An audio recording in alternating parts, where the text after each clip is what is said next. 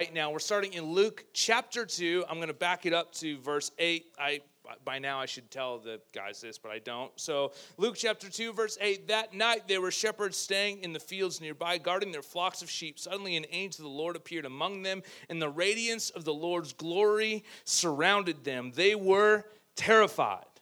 But the angel reassured them, "Don't be afraid. I bring you good news that will bring great joy to all people. The Savior, yes, the Messiah, the Lord, has been born today in Bethlehem, the city of David, and you will recognize him by this sign. You will find a baby wrapped snugly in strips of cloth, lying in a manger." Suddenly, the angel was joined by a vast host of others, the armies of heaven, praising God, saying, "Glory to God in the highest, and peace and goodwill toward men." Peace and goodwill towards men.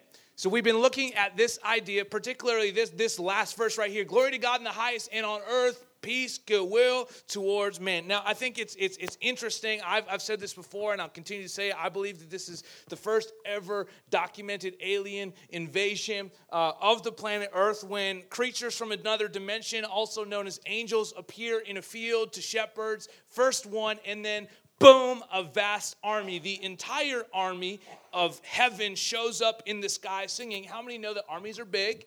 And it's not like in Christmas Place we see 2, 3, 4 angels. However many white robes your church happen to have in storage is how many angels are generally represented in the story. But this is not 1, 2, 3, 4 angels. This is hundreds and thousands of angels in a field, glowing, singing, "Glow." Everyone, oh, it's just leave me hanging out to dry. Anyways, it doesn't matter. That's Latin, and it's all good. But they were singing, probably not in Latin, probably in Hebrew, Aramaic, to these shepherds in a field, which is translated to us, "Glory to God in the highest, and on earth, peace, goodwill towards men." The imagery is not lost on me that the armies of heaven storm the earth and declare that peace is coming. That peace is coming. But what we've been wrestling with over the last number of weeks is, where is this peace and when is it arriving? Because for many of us, we're like, listen, this feels like some of the most divisive time in our lives. Like, we can't even have conversations with people. Politically, the environment is charged. Like, it's crazy, and we can't even talk across the table because everyone is just a fight, and our ideologies rule the day. We feel like there's no way that we can even talk to one another because all those barriers are up, and we have to defend our idea. I think that probably comes back to a lack of self-confidence and self-worth, that we feel that we need to be defined by our ideas, but that's an entirely different stream of thought. But we're wrestling with this question: where do we find this peace? Where do we find peace on this earth in the world events? Where do we even find peace? Like, that's fine. Government, fine. Peace, fine. World events, it's fine. Middle East, it's fine. It's far away from us. Some of us are wondering, where do we find peace right here, right now? Where do we find peace in the midst of all the chaos? Where do we find peace in the midst of this season? Where do we find peace in the midst of this family dinner that somebody has to go to in like a week? Where do we find that peace? This is what Scripture says about Jesus. "For a child is born to us, a son is given to us. The government will rest on his shoulders, and he will be called Wonderful Counselor, Mighty God, Everlasting Father, Prince of Peace." Now, these are not all his names. The best way that I could describe this to you is Jesus was like the original nickname guy. Jesus had all the nicknames. He's also nicknamed Emmanuel, God with us. But he's like a boxer. He has like all the names. So when he's coming, it's like Jesus Christ is born on this earth. Is like, and in the blue corner, representing heaven now here on earth, Jesus Christ, Wonderful Counselor, Mighty God, Everlasting Father, Prince of Peace, Jesus. And everyone cheers, the angels sing, and the shepherds are terrified, and there's a cow mooing in the background of a manger, and a donkey doing whatever noises donkeys do, probably kicking something. And it's just chaos. Out of this chaos is born peace. Jesus Christ, the Prince of Peace. Now, in preparation of this, I found some of the best boxing nicknames that I could ever find, just so that we could drill the point home. My favorite is, there was a boxer named DeVeril, which is his name, DeVeril. But his name is DeVeril Touch of Sleep Williamson. Like, that's a nickname. I mean, Wonderful Counselor is nice, but Touch of Sleep, that's really got like a ring to it. I also like this one. Alexis Argello, and his nickname was the Explosive Thin Man. And he weighed 400 pounds.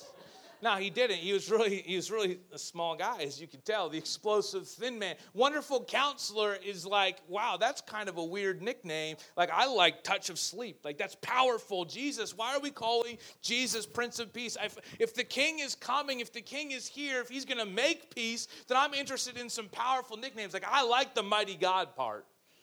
Like, he throws down. But why do we have Prince of Peace and Wonderful Counselor? Like, I don't need to talk about my feelings. I need someone to take care of business. But the best part about Jesus' nickname, Wonderful Counselor, is that word in the original language is also transliterated an advisor. So we have somebody to advise us, to give us counsel, to give us direction. But my favorite is that word also means conspiracy or conspirator. Jesus is the wonderful conspiracy. The wonderful conspiracy of this season is that Jesus is looking to bring peace to you in every moment, in every season, every day, every situation as you walk. He's looking to walk with you and lead you into peace. In fact, what we've been talking about is how we can establish ourselves with an outlook of peace so that resiliency builds within us, so that whatever life throws at us, we can walk in a spirit of peace, as Philippians 4 declares it, the peace that surpasses all understanding. And that all happens for us by being rooted and grounded and built upon the foundation that is known as Jesus Christ. The wonderful conspiracy. Jesus is the wonderful conspiracy. If you're a conspiracy theorist, there's only one conspiracy you need to be concerned about, and that is Jesus Christ is working to make all things good in your life, to bring it all together in this season. And if we could recognize him in this season, you're going to win. If you could recognize him in the next season, you're going to win bigger. And if you could continue to recognize him in every moment, in every thought, in every season, you're going to come out living a life of courage and bravery, because you've got a resiliency that's built into you and into your character that has been fostered and developed by the peace of God, which protects your heart and your mind. But there's another part of this verse that I've been really interested in Luke chapter 2. It says, goodwill towards all men. It's like, what does that mean? And I think it's a little bit of a clue when we're talking about peace, goodwill towards all men. Now, this is actually illustrated in another portion in the Bible in Acts chapter 2. We find an example of this goodwill. Acts chapter 2, starting at verse 42. All the believers devoted themselves to the apostles' teaching and to fellowship and to sharing in meals, including the Lord's Supper and to prayer. A deep sense of awe came over them all. And the apostles performed many miraculous signs and wonders. And all the believers met together in one place and shared everything they had. They sold their property and possessions and shared the money with those in need. They worshiped together at the temple each day, met in homes for the Lord's Supper, and they shared their meals with great joy and generosity, all the while praising God and enjoying the goodwill of all the people. And each day the Lord added to their fellowship those who were being saved. Now, this portion of Scripture, these 5 verses from 42 to 47, is the very beginning of what we now understand to be the church. This is called the early church. That's what we call it. And in many circles, we glamorize it and we memorialize it and we celebrate. We're like, oh, if we could only go back to the days of the early church. Yeah, the days of the early church where it was a crime to be a Christian. You got eaten by lions if you declared faith in Jesus. That sounds like a time to be alive, if you ask me. But the early church, we look at this, and I mean, you read this, you're like, this is amazing. They're like sharing meals together. They're meeting together. They're going from home to home. They're worshiping together. They're just enjoying the goodwill of all men. People have these possessions, and if you need money, and if Haley needs braces, then Brendan sells his brand new guitar to make sure that Haley's got the braces that she needs. It's like, it's this incredible generosity. Sometimes we read it and we think it's socialism or communism. Listen, God doesn't care about your political ideology. He cares about harmony and peace and goodwill, where the church, and it becomes a family, and we take care of each other when we're in need. And we live out of a spirit of generosity, and we live in this goodwill among people. Now, to give us a little bit of a frame of reference, most of these people that would have experienced this were Jewish Christians at the time. So they would have already had a frame of reference of what this community looks like and feels like, and they would have based it off of one of these famous scriptures in Psalm 133. Starting at this is 32, starting at verse 1, Psalm 133. In a moment, I'll read it to you now. How wonderful and pleasant it is when brothers live together in harmony. For harmony is as precious as the anointing oil that was poured over Aaron's head that ran down his beard and onto the border of his robe. Harmony is as refreshing as the dew from Mount Hermon that falls on the mountains of Zion, and there the Lord has pronounced his blessing, even life everlasting. It talks about this, the refreshing element of harmony and unity and goodwill to all men. There's a refreshing that comes when we can live out of goodwill and we can live out of peace. In fact, when we live in that manner, it says the blessing of God resides there. Because we live looking for the best in one another, recognizing that each and every one of us, as Ephesians 2:10 describes, each and every one of us is God's unique masterpiece. He's the master artist, and we can each recognize that inside of each and every one of us and our friends and our neighbors and even that family member that you just grit your teeth when you sit at the dinner table with them, you can realize that these are God's people, God's creation, and that if we could live together and we could see that there's gold inside of them, then God's blessing will be commanded there because we will live in harmony and unity. Now, we think that sounds amazing, and it sounds like everyone's floating in the clouds and clapping and having a great feast and just having a great time. But what we discover in Scripture is that in this idyllic world that we've described as the early church, where people lived in generosity and harmony, sharing things, going from house to house every day, having a great time, we find that there's actually a little bit of a struggle. Acts chapter 6, verse 1. But as the believers rapidly multiplied, there were rumblings of discontent.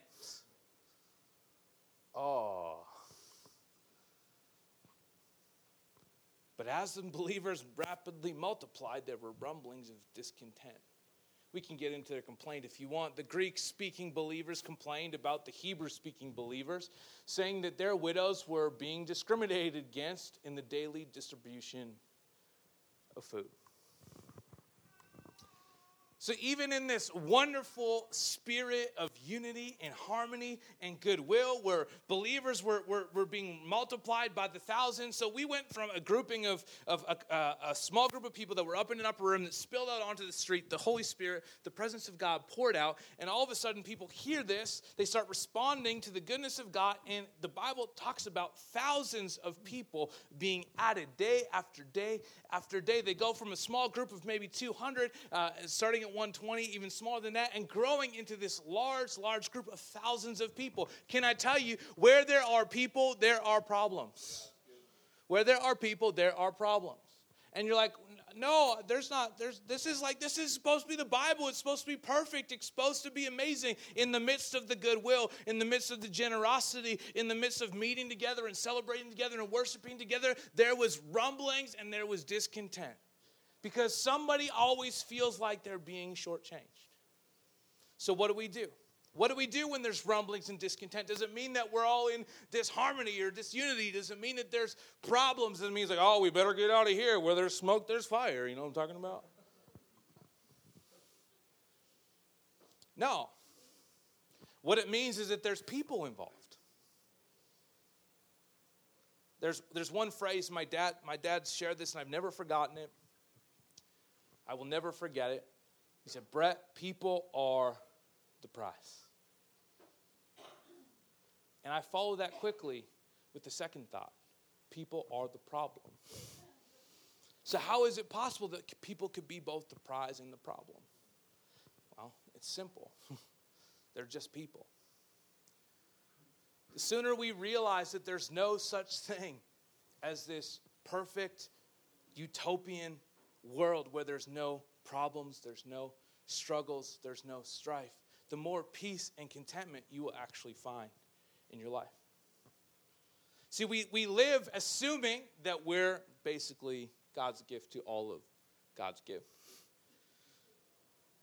And from there, we have our ideas, and our ideas are good. God created us to look at the world in a certain way. I can acknowledge that the way Jaden looks at the world and the way that I look at the world are probably two different things. We've got a lot of similarities, but we've got a lot of differences. But here's the incredible thing. God created Jaden and God created me, and that means we're both created in God's image, which means we cannot pull the God card and say, well, guess what? God made me, and my idea, my ideology, the way that I look at the world is better than yours. That does not work. Because all we're doing is pitting God against himself. By saying, well, my version of God is better than your version of God. That's why he left us this one incredible thing called the Bible. So that we could have some standard operating procedures. And even out of this book come a variety of interpretations and understandings, which sometimes leaves us scratching our heads. How did you get that out of this? And somebody looks at you and they go, no, how did you get that out of this? But at the end of the day, we cannot forget that as outlined in Scripture, that we are the body of Christ. Why don't actually we turn there? Go old school. I'm going to turn in a paper Bible.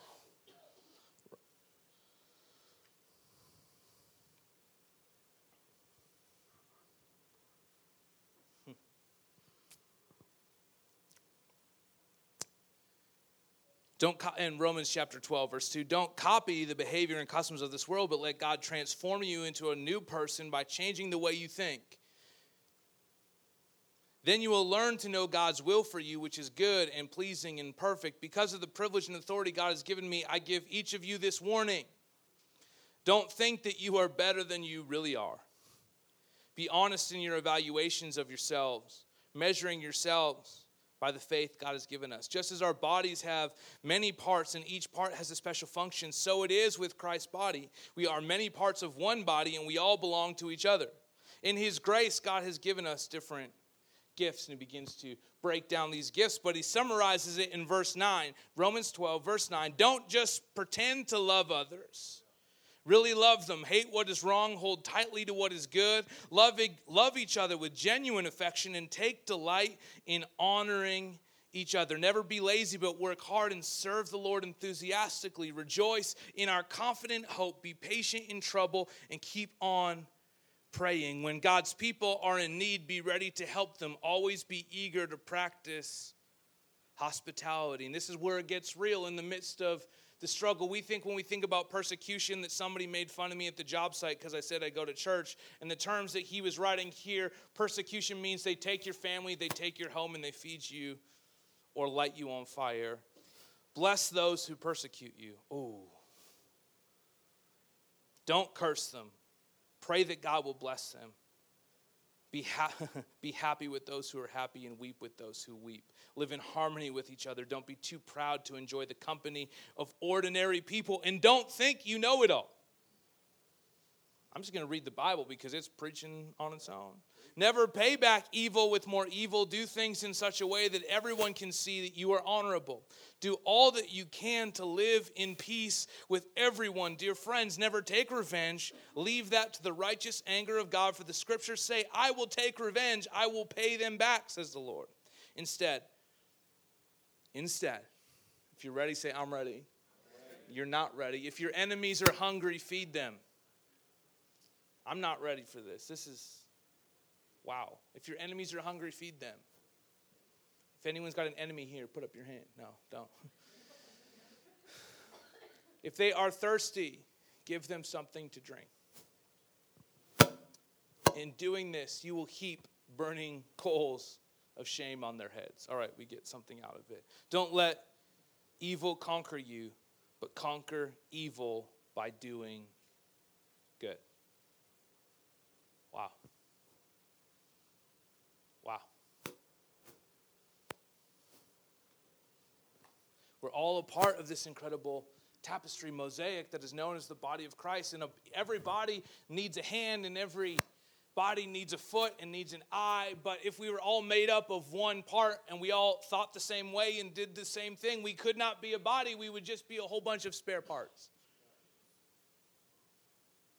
And so what we try and do is oftentimes we silo ourselves and we try and find all the hands because nobody understands me like another hand. Nobody understands me like another foot. Nobody sees the world like another set of eyes. And yet, for what reason do those eyes see if there is not a head and hands and feet to walk on the path that this body and these eyes can see the road ahead? For what other reason? Now, sometimes we're in conflict with one another. Sometimes we find pain in the midst of this unity, in the midst of this harmony, in the midst of this peace. So what do? Thank goodness there's a Bible to direct us in Hebrews chapter 10. In the midst of our pain, let us think of ways, Hebrews 10:24, let us think of ways to motivate one another to acts of love and good works. And let us not neglect our meeting together, as some people do, but encourage one another, especially now that the day of his return is drawing near. Just leave it there, Matt. Do not neglect our meeting together, as some people do. What our human nature says is if we've been hurt, if we've been wounded, we don't have conversation. We just pull back and we hide. We don't seek clarity. We don't seek understanding. We don't seek forgiveness. We don't seek peace. We pull back and we hide and we protect ourselves from whatever else may come. And we withdraw and we withdraw and we withdraw. And our personality begins to change and morph and shift because we just create more and more distance between everybody else who may hurt us. But while we put the distance in place, we're also hurting ourselves because we withdraw from being the person that God created us to be. And so we find more and more distance between who we are and who God intended us to be. We find more distance between us and the giftings that he made us with. We find more distance between our friends and our family and our relationships because we're so afraid that we're going to get hurt again that we just put up the walls and put up the barriers and we withdraw into ourselves and we stay happy with me, myself, and I. But what we find is that we're even more disgruntled and upset when we are alone than when we were at least with the other person who annoyed you. Because at least it was the other person's fault that you were annoyed. When you're annoyed and you're by yourself, that's on you. So let us not neglect our meeting together as some people do, because it's not about you coming to meet them. They're actually good for you because they're drawing you out of you. They're drawing the goodness, the gifts of God that he's placed in you. They're drawing it out of you. All that grace that it takes to be in an awkward and uncomfortable social situation, that's God's grace using somebody else to extract the gold inside of you. That's where we begin to learn and grow as people in uncomfortable, awkward moments.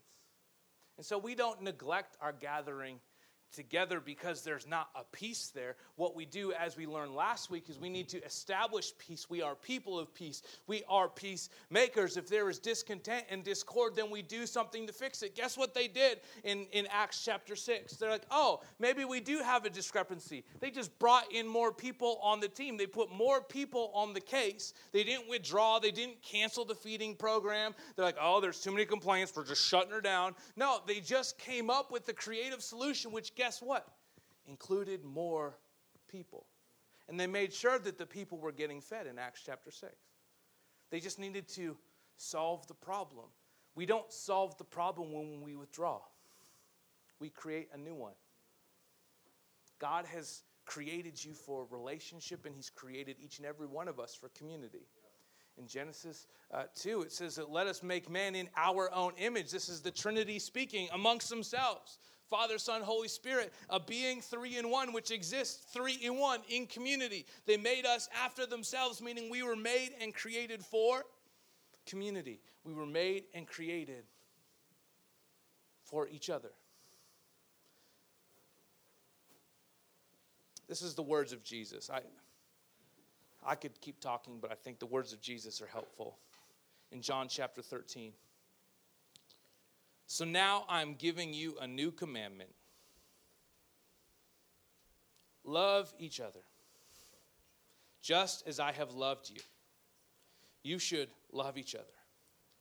Your love for one another will prove to the world that you are my disciples. I'm going to read that one more time. So I'm giving you a new commandment. Love each other, just as I have loved you. You should love each other. In case you were wondering, you should love each other. Your love for one another will prove to the world that you are my disciples. Not your depth of spiritual knowledge, not your Bible literacy, not your ability to break down the 10 Commandments from memory, not your ability to heal the sick or raise the dead, but they will know that you are my disciples, that you follow me, that you follow Jesus, not by the way that you love anyone else, but by the way you love each other, by the way that I love Jaden, by the way that we take care of Ashley, by the way that we take care of Anthony and Janelle, by the way that we respond to each other and we pick each other up when they fall down, and we walk with each other. We say, we got you, because we are the family of God and we're walking together. By the way, we don't let you withdraw when you start sinking back into yourself. They will know you by your love for one another. So the question we have to ask ourselves is, are we living in that reality right now? Am I living that? And the answer is no. The answer is no. Because if we're being really, really honest, we like our thing, we like our stuff, we like our people. Even within this family, which is not that large, we're like, I got my crew, us four and no more, ride or die. You're like, no, this is the family. This is the family. They will know that we follow Jesus by the way we love one another. We love one another by confronting things that need to be confronted. The Apostle Paul says the words, speak truth in love. Some theologians clarify that if you speak the truth without love, it's just utter brutality.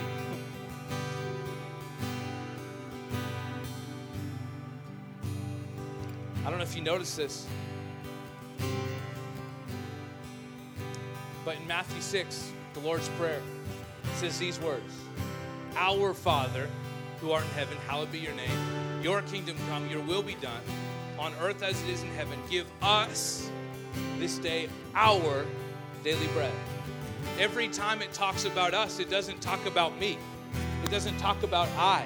It doesn't talk about an individual. It talks about us as the family of God, us as believers. Give us our daily bread.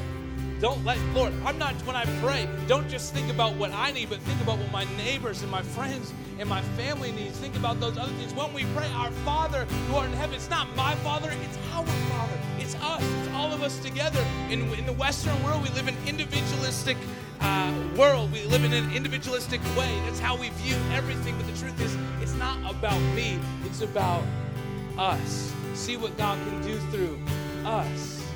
See, if you want God to work through you, He often does it in the context of us.